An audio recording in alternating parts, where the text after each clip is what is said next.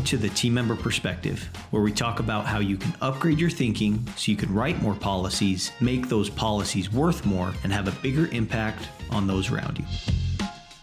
What's up, guys, and welcome back to another episode of the Team Member Perspective podcast show. I'm Coulter, your host, and I just returned from an incredible study group, Soaring Eagle Study Group in Mount Pleasant, Michigan.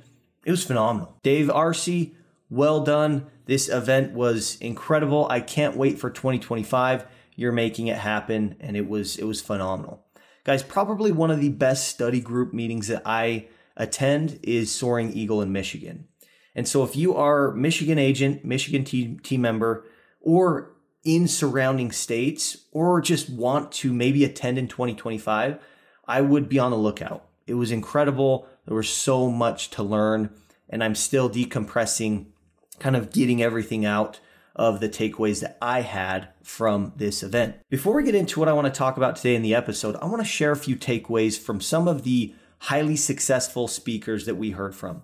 The first one, Agent Tyler Bullington out of West Virginia. Many of you probably know him, but for those of you that don't, this guy is making it happen on the life premium side with limited pays at an extremely high level. A few things that he talked about that really solidified a lot that we talk about in the team member perspective, but also just understanding people better was this. First thing, start communicating with people in the way that they want to be communicated with. Okay, I want you to think about that. Communicate with people in the way that they want to be communicated with. So often, we try to stick to the traditional approach, the one that we've been taught, and the one that has worked for agents and team members in the past, as far as getting people to come do business with you in the office. And it makes sense, guys. We know that if we can get people in the office, we can read their body language. We have a lot more that we can go off of. It's easier to have big money conversations. It's easier to do those things and to do business when you're face to face. However, there's a lot of people that probably just don't want to come into your office. So stop pulling teeth, stop trying to get them to do stuff that they actually don't want to do, and start to communicate with them in the way that they want to be communicated with. So if they want to do business with you transactionally, stop trying to get them in the office. Mirror them. Do business with them transactionally. A lot of the stuff that you can accomplish in person can now happen over the phone or virtually. Okay, so communicate with people in the way that they want to be communicated with. And the other thing that I took away from Tyler was this. A lot of us team members, a lot of us agents are trying to grow our life premium in our book of business. And to do that, we're trying to get people into the office. And for those conversations, getting people in your office is critical, okay, if we're talking big money.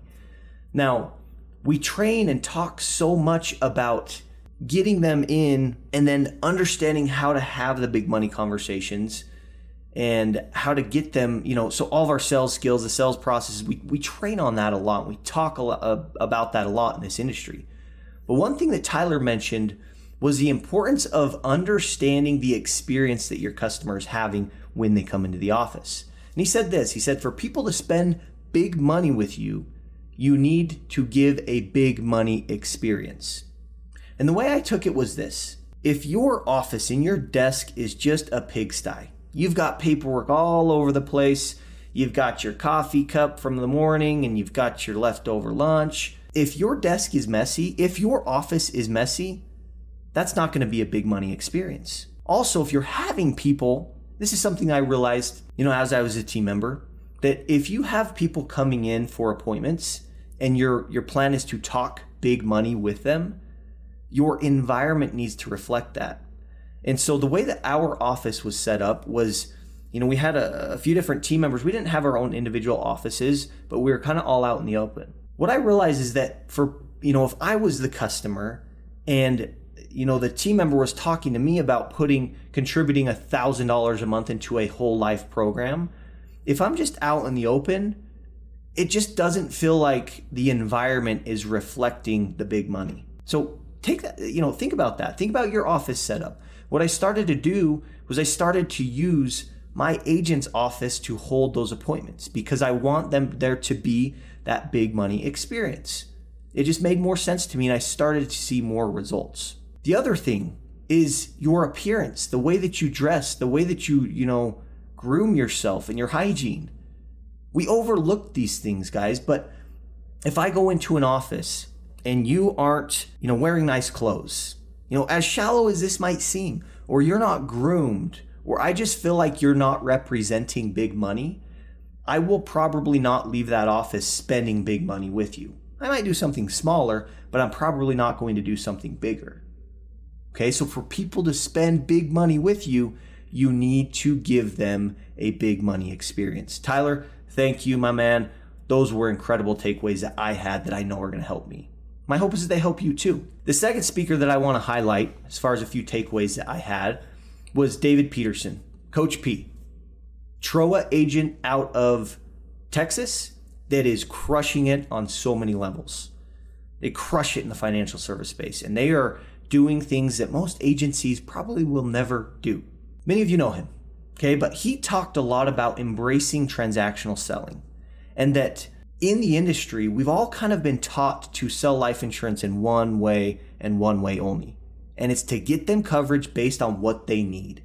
And that if we do anything below that, we're almost doing them a disservice. But Coach P talked about his experience with his offices and how they started to do transactional selling and how that made all of the difference. And he talks about that if you do feel like you're doing a disservice to just sell things transactionally, check yourself. What's our whole goal with selling insurance? It's to protect people. That's the whole goal, is we want to protect people. And so Coach P talks about simplicity. He talks about starting with simplicity and then finishing with the need. Okay? Getting them something, getting them in the door, and then we can build that out. But getting them something, even if it's the smallest policy that we offer, if something did happen to that person, whether it's a breadwinner, kid, whatever it is, having something there will give that family space. It'll give their loved ones time to be able to, figure out what they need to do, be able time to mourn, and it gives them options. So our primary goal, guys, is to protect people, to protect customers. And we can do that even on a transactional level. But the key is, guys, to not just leave that alone, not just sell the transactional policy and move on. We want to work smart. We want to help them, bring that emotion in. If we just sold it from the discount, we want to bring that emotion in on the back end, whether it's in an issuance review, 30-day review, annual review. When we deliver the policy, we want to, if that's how we sold it, we need to take the extra step and make it emotional, build it out, and then go to the need. Because they've already told you yes once, the odds of them telling you yes again are pretty likely, pretty high. And that's what I started to do as a team member, and it was honestly incredible. Works extremely well. So Coach P, I appreciate my man. You guys are killing it, and a lot to learn from you. So guys, that event was incredible. And, as a team member for 6 years, those events aren't really common for team members to attend. I was fortunate enough to attend them towards the end of my team member career because I was speaking at those events. But a lot of team members don't get those opportunities. And I'll tell you, leaving that event, I have a new fire lit about me, right? I have this new drive that I didn't have before. It's like that fire got rekindled for me because I was around people that were winners, that are finding success at such a high level. I've got to learn from them. I got to be around them. And so now I'm ready to go and implement and make things happen at an even better, bigger level with more consistency. That is part of the reason why I started the team member perspective, is because team members don't get that opportunity like agents do. Team members don't get to go to the corporate meetings. Team members don't usually get to go to these study group meetings, meet with other agents, other team members, people that are doing what they're doing on a consistent basis. So I wanted to create a place for team members to come, to network, to rub shoulders, learn from people that are making it happen at such a high level and that are consistent, so that we can feel those same benefits, feel that, that fire and the rekindling happening. Because guys, we're in this for the marathon. This is not a sprint. And so we need to have that support group. We need to have people that we can rely on to help lift us up when we are feeling down, but also for us to lift others up when others are feeling down. That's how we win. It's with the people that you surround yourself with. So if you're not part of the Team Member Perspective group and you're interested, reach out to me. Email me, call me, Schedule a call. I'd love to chat with you and explain how the team member perspective is helping agents and team members across the country to sell more, make more money, and have a bigger impact with those that they get to serve. Big deal, is an incredible event. So Dave Arce, my man, thank you again. Incredible event. I can't wait for 2025 and what you accomplish. And so one other thing that I want to share on this episode is this, and it's the simple idea of, selling and utilizing questions. We've been taught so much in sales that telling is not selling, but using questions is how you can be an effective salesperson. So I want to kind of throw something at you and be devil's advocate for a minute. So I was in the insurance space for 6 years. Prior to that, I was a door-to-door salesman.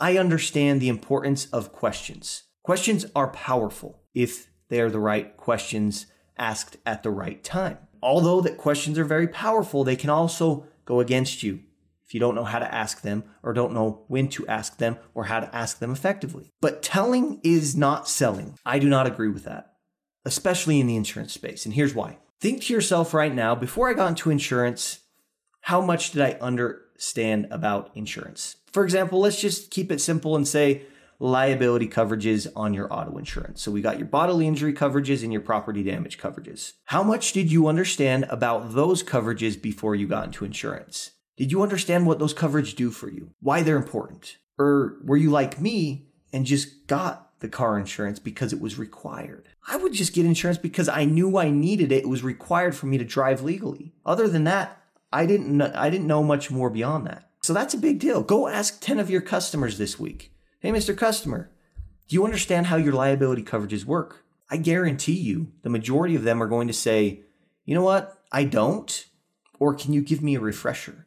Most people don't understand insurance, let alone understand what it does for them and why it's important.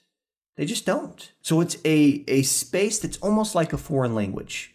That if you don't speak insurance, you're not in it like us agents and team members, you probably don't know that much about it. So that's important because we're in a complex space that people just don't understand. And so oftentimes what I see with team members is that we're asking questions to our customers that our customers don't even know how to answer because they don't know insurance.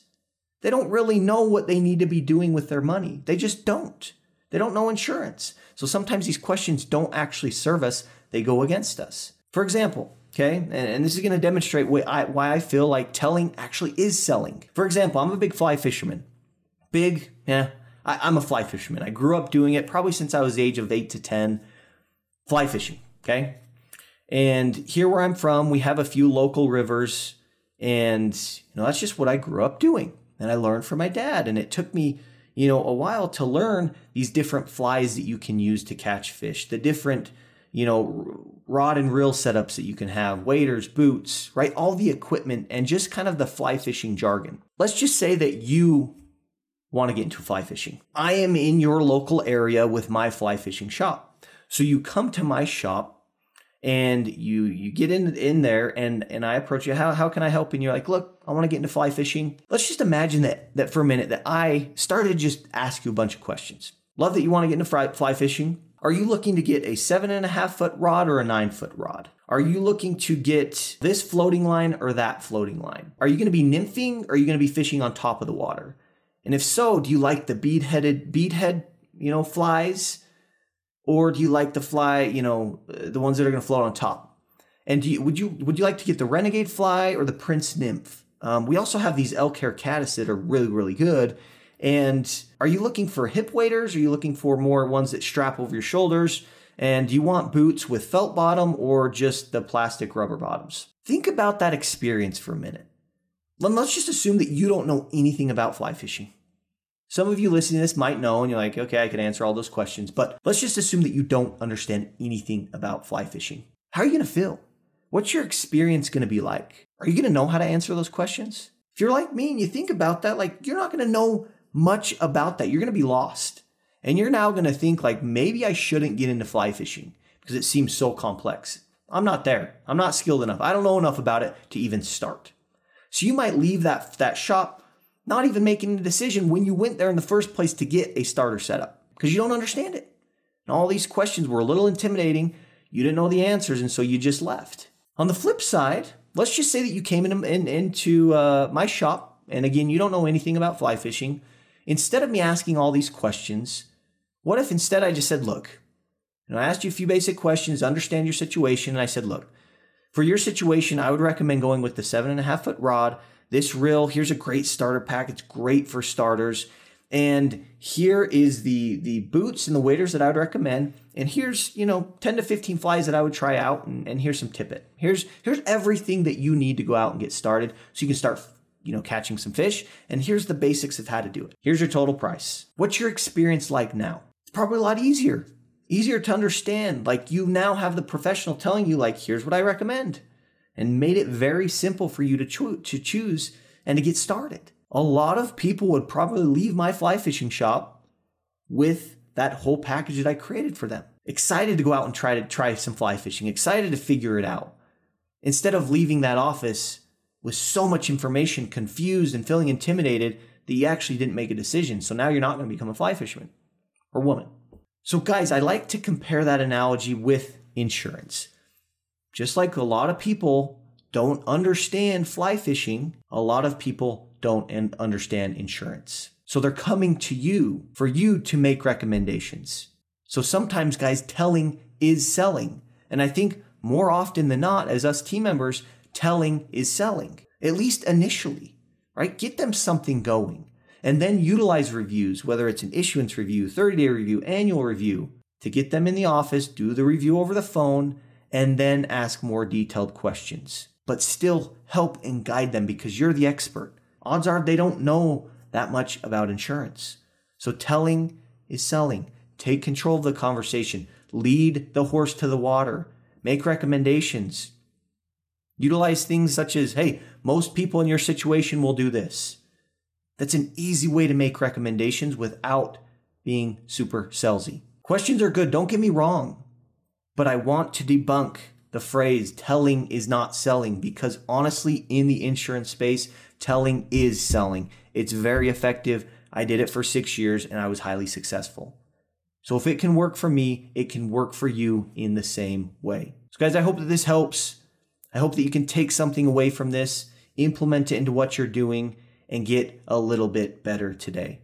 Appreciate you guys, and we'll catch you in the next episode. Thanks for listening to the Team Member Perspective podcast show. Please like, share, and subscribe if you found it valuable. To join our community, go to tmperspective.com. And it would mean the world to us if you would leave us a review on the show.